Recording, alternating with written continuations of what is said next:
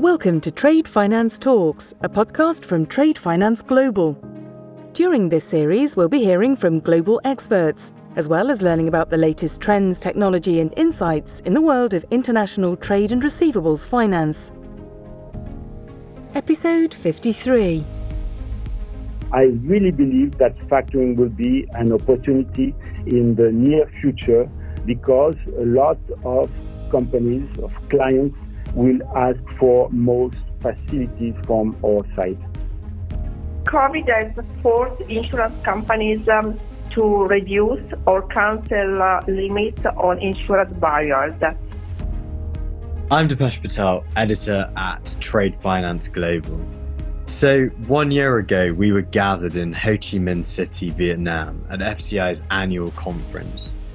Reflecting back, we talked about the 2018 factoring volumes at roughly 2.7 trillion euros. For 2019, the volumes increased once again by just over 5% year on year at 2.9 trillion euros. So back last year, what were the biggest challenges to the industry? Well, we saw extreme economic and political volatility, the rise in nationalism and protectionism, and of course, this led to a general slowdown in global trade. And this was before the coronavirus pandemic. Fast forwarding 12 months, we can probably conclude that the geopolitical and macroeconomic factors have continued, or even heightened, coupled with the crippling effects of the COVID-19 crisis. The receivables and factoring industry now plays a critical role in recovery and turn towards eventual growth in global trade, particularly by continuing to finance SMEs during this very challenging time. With that in mind, we caught up with FCI's chairman, Mr. Patrick de Villepin, and FCI vice chairman, Ms. Daniela Bonzanini, joining virtually at the FCI annual conference. Both, welcome to Trade Finance Talks. So to start off with, let's have a very quick introduction. So no more than 30 seconds or less. Who are you, where are you from, and what do you do? Patrick, let's start with you. Hello, I'm French, from France, global head of factoring within BNP Paribas and working in the industry now since almost 20 years. Thank you. And Daniela, over to you. I'm Daniela Bonzanini. I'm from Italy. I'm head of international at Banca Ifis, responsible for the development of business and international network, and member of the board of the two daughter companies Banca Ifis has established in Poland and Romania. In the past, I was chairman of FCI. Currently, I'm chairman of the Education Committee and vice chairman of the Executive Committee. Thank you very much. So, Patrick, reporting virtually from the FCI annual conference, and this is the first time it's been delivered online. I mean, that in itself is quite extraordinary and has required Dutch authorities to allow for meetings and decisions to be made virtually, right? Yes, this is actually the very first virtual annual meeting or 52nd annual gathering. And strangely, I don't know if I was the lucky one, but it's my first annual meeting as chairman, and I had to do it virtually. You're perfectly right. We were permitted by the Dutch government to hold this meeting virtually, and we were allowed to hold this meeting after the 30th of June as required under the Dutch law. So we had to do it before October 1st. And I think, of course, it's not a physical meeting, but I can say it was really a success. Thanks. And Patrick, at a very high level, what has changed for FCI and also FCI members during the pandemic? Of course, a lot has changed. This year is unique, a year we will never forget. And really, I would never have imagined to work in such conditions. Practically all members have had to begin working from home, almost, impacting the response time, especially during the lockdown period in a big part of the world. We witnessed a significant increase in past dues and dilution risk reported in the second quarter. Risk, of course, has increased in terms of both bankruptcy and fraud risk, although the severity differs market to market. So a difficult period, but since Q3, Also, we see a nice recovery in turnovers, of course, depending on countries, geographies, but the Q3 is better, and hopefully we will recover in Q4 and next year. Thanks very much. And we'll discuss the counter-cyclical nature of the factoring industry perhaps a little bit later on. Daniela, have FCI members turned towards education and more training in the past months? Yes, I would like to say a few words about what happened during the pandemic. First of all, COVID has highlighted more than ever the importance of having skilled and well-educated resources able to deal with the new challenges. And FCI has proven once again its important added value in educational matter. We started to introduce webinars a long time ago, well in advance of the pandemic, and the early use of webinars allowed us to become familiar with the tool and be ready to face the increased demand for digital education and connection when the need suddenly arose. The online training and webinars have been intensified during the last few months. Several topics were covered. Attendance was a big success, almost 3,300 people in total. Latest webinar was organized for Latin America in September and was attended by almost 400 people as an average, with very active participation during Q&A sessions, which made us comfortable to manage large attendance. So this implementation has enabled us to maintain our educational support to members and the industry, and we continue to offer this solution in the coming months till meetings in person are not available. So factoring continues to grow. According to FCI's most recent report, last year volumes grew to just under 3 billion euros, reaching 4.05% global penetration, which is a bit of a rise from the previous year. Patrick, what's likely to be the impact of COVID-19 on factoring volumes in your opinion? Sure. As you said, FCI reported an increase of more than 5.6% last year. This is a very nice figure after 17 and 18 of strong growth, increasing 9% and 7% respectively. We can say that we grew a lot in 19 and the previous years, but of course, since the beginning of the year 2020, it's more and more difficult. FCI international factoring volume declined by 35% through August 20. And globally, we can say that as GDP have dropped a lot during Q2 almost everywhere, well, of course, the factoring turnover of our clients has declined a lot. In many, many countries, I believe we can see a 2-digit drop. In Europe, to just give you an example, US reported factoring decline by 6% globally, but with very much differences from one country to another. UK being the first country with a 14% decrease, and Germany, for instance, having 2% increase. So a lot of discrepancy between countries. Last but not least, SFNet, Secured Finance Network, reported a decline in ABL volume of 25% during the second quarter. So we can say that all over the world, there has been globally GDP and turnover plunging. Of course, we don't have the figures out of Europe yet, but I believe that the drop will be almost everywhere. Even if in Asia, I hope that the recovery will be better as they have the big strike is at the end of the year and beginning of this year, but end of the year last year. So it should be better, I believe, this year for Asia, but all other geographies have suffered a lot, that's for sure. And will continue to suffer, I believe, till the end of the year, and hopefully we will recover next year. But of course, it's very difficult to predict.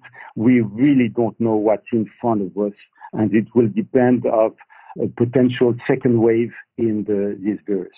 Thanks, Patrick. So, what's the role of factoring in a real economy crisis like what we're seeing right now? Has it had a role to play perhaps in the financing of medical supplies and PPE? And also, given the huge changes we've seen in global value chains and supply chains and an increased lack of trust between buyers and sellers, what role does factoring play? Well, I'm not sure factoring plays a big role in the healthcare part because, it really depends on countries. In some countries, as in Italy, in Spain, in Portugal, it can have a nice and big part. But in many, many other geographies, factoring doesn't, it's not really a sector of development. For factoring, the medical field is really rather small. For sure, we had a steep increase in demand as SMEs and corporates look to diversify their funding sources, but also look to unwind commercial risk in their business. So for the SMEs, and SMEs are really the core or segments and development. For SMEs, I really believe there will be a need for liquidity, for financing, and also a need of new guarantees against insolvency.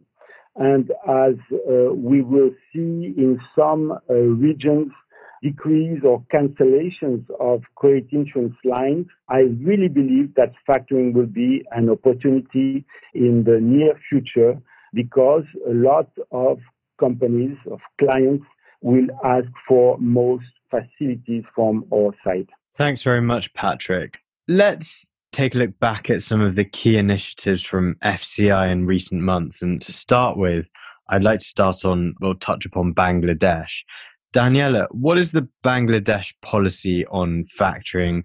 Why is it important and what has FCI assisted with? Well, first of all, I would like to say that I'm very pleased to talk about Bangladesh initiative. I feel very much involved in it. In fact, in 2015, when I was chairman of FCI, myself, the Secretary General, and the chairman of the legal committee went to Dhaka to attend a conference organized by FCI in cooperation with ICC. That was the first time we planted seed of international factoring in the country. And I must admit the success went far beyond our expectations.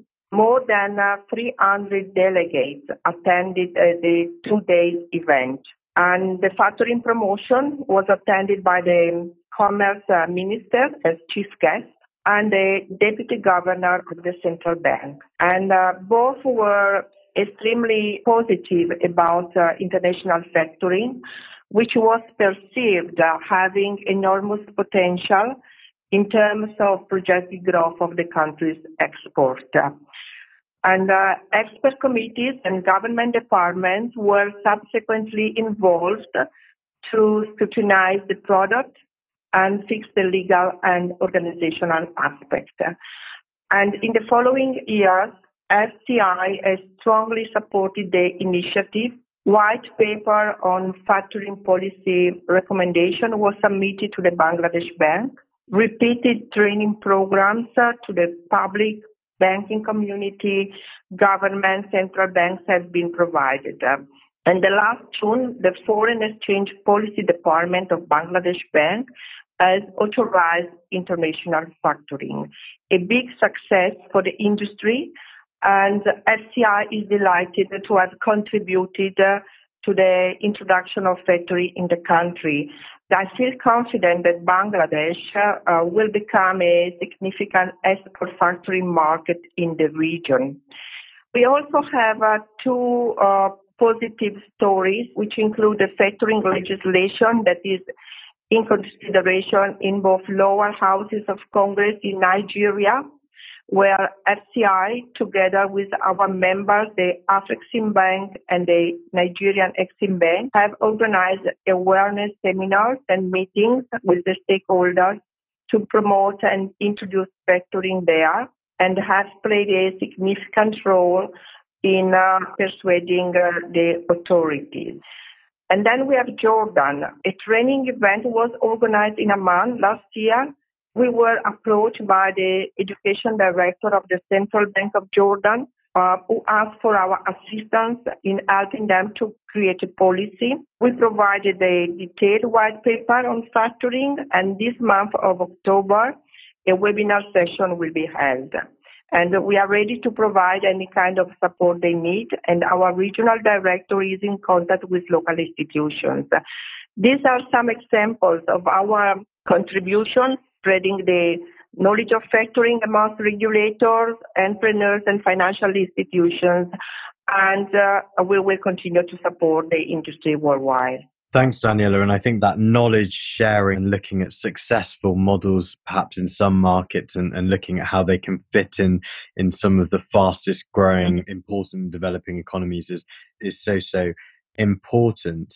Daniela, what is the UniDroit model law on factoring, and why should we develop one? UniDroit, as we know, is an independent intergovernmental organization, and its purpose is to study needs and methods for harmonizing and coordinating private and, in particular, commercial laws as between states, and to formulate uniform law instruments.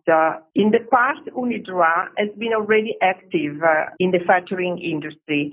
In fact, recognizing the importance of adopted uniform rules to provide a legal framework that will facilitate international factoring, it constituted a study group for the preparation of uniform rules on the factoring contract. And the final draft of the document was presented during a diplomatic conference hosted by the government of Canada in 1988, and it was successfully received. Nowadays, the factoring global landscape shows different situations. In most mature countries, factoring is governed by civil code. Some have ratified the UniDroit Convention. Very few countries have introduced a specific law, while many developing countries still miss a proper legal framework. And what matters most is what happens in legislations around the world to enhance, strengthen, and codify factoring, and the court's ability to easily interpret these clear laws. So last year, UniDroit, at the urging of the World Bank, started considering the creation of a formal model law on factoring, and FCI highly encouraged the initiative. In July this year, the first meeting took place, and FCI was represented by some members of the legal committee. I think it's a great initiative. There is no global factoring model law that has been deployed by any multilateral institution like the UniDroit, and we believe this will help expedite the creation of clear factoring laws in especially developing countries around the world where such legal frameworks are not in existence. And the process is quite complex. Approximately 2 years are estimated to complete it, but certainly it represents a major boost to the development of the factoring around the world. Thank you very much, Daniela. And it's interesting because we often talk about standardization of technology when we talk about factoring and trade digitalization, but actually the implementation of universal laws into laws in specific jurisdictions is incredibly important to ensure that things run as they should in certain countries, especially when you're introducing factoring into new markets. Let's now talk about credit insurance and its importance. In your recent poll, you stated that 15 to 20% of insured buyer lines of credit are supported by the factoring and receivables finance industry. These have been adversely impacted by COVID-19. Daniela, how can governments support and backstop the credit insurance market? Why is this important, and what success have we seen so far? COVID has forced insurance companies to reduce or cancel limits on insured buyers, has had a direct impact on the liquidity available to SME sector. Without such insurance, companies may be reluctant to buy or sell goods or services to others, and require advance payment for goods and services, further squeezing companies' liquidity. FCI has estimated that in last year, a large share of the business turnover founded by the factoring industry has been insured to cover non-recourse factoring. And this proves that the receivable finance industry is tremendously reliant on the trade credit insurance sector, and that the availability of easily accessible and competitively priced credit insurance is critical to the support and delivery of this funding solution, both in domestic and cross-border context.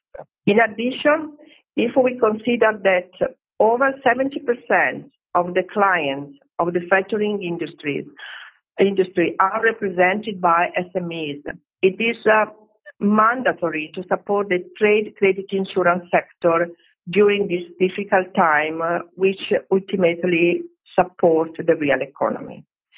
Governments, especially in Europe, today are providing reinsurance to trade credit insurers to help revive the economy after COVID-19 disrupted the supply chain and increased the risk of bankruptcies. FCI, together with its credit insurance members, COFACE, Euler Hermes, and Atradius, and the Global Association of the Private Credit Insurers, took the initiative to send a letter to the U.S. government and request the establishment of an emergency temporary credit insurance shield, similar to the program launched in Europe, to help SMEs during this challenging time by ensuring that credits are not abandoned, or at least the amounts are sufficient in this economic environment to support the trade. We have received an acknowledgement from the U.S. Federal Reserve Bank confirming that they are investigating it, and we hope to see initiative launched very soon.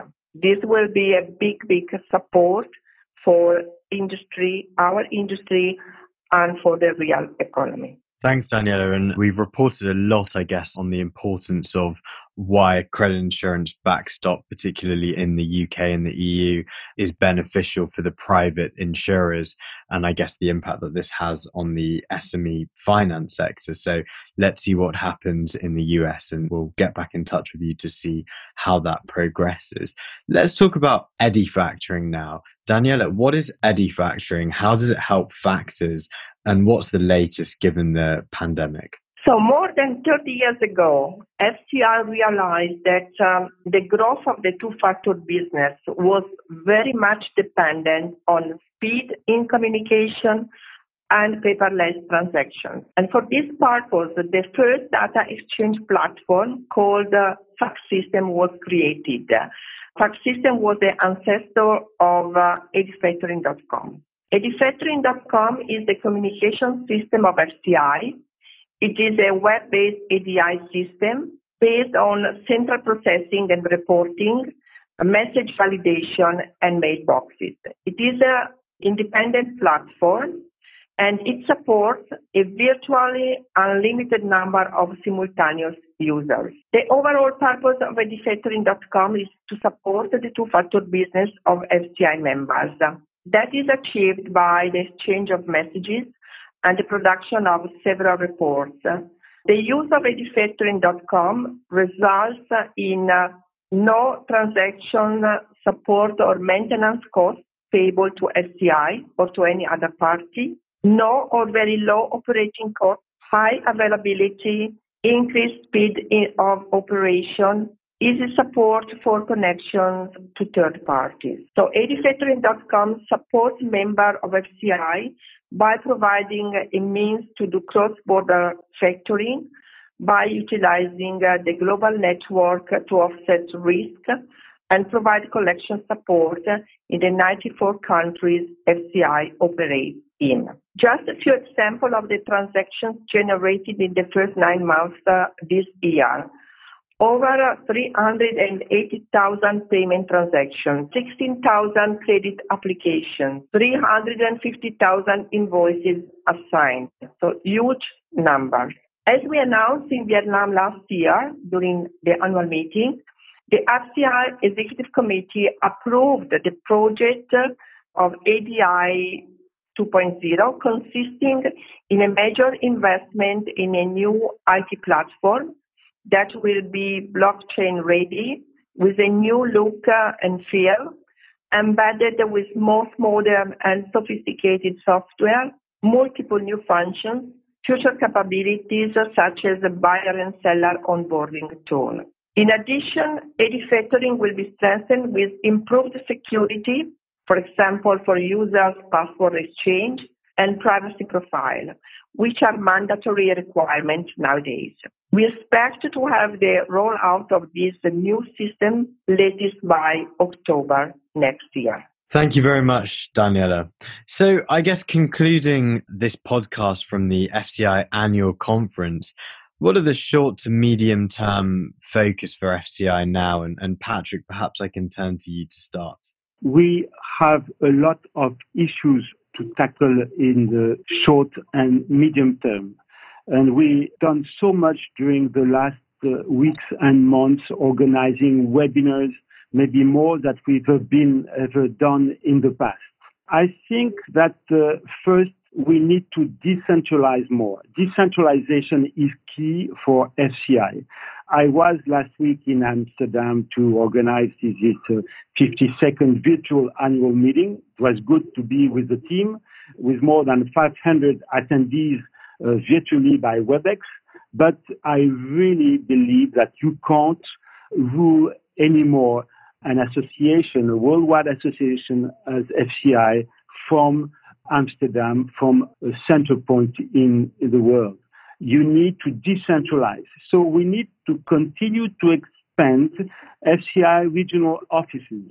And I'm happy to say that FCI, together with our partner in Africa, Afreximbank, will announce shortly the hiring of a new FCI Africa regional manager starting beginning of 2021. This is a joint initiative between FCI and Afreximbank, and the candidate will be based at the head office of Afreximbank in Cairo. So at the end, we need to have regional directors all over the world in each continent, and they will be managed with really ambitious KPIs. So be sure that our regional presence all over the world is key to us.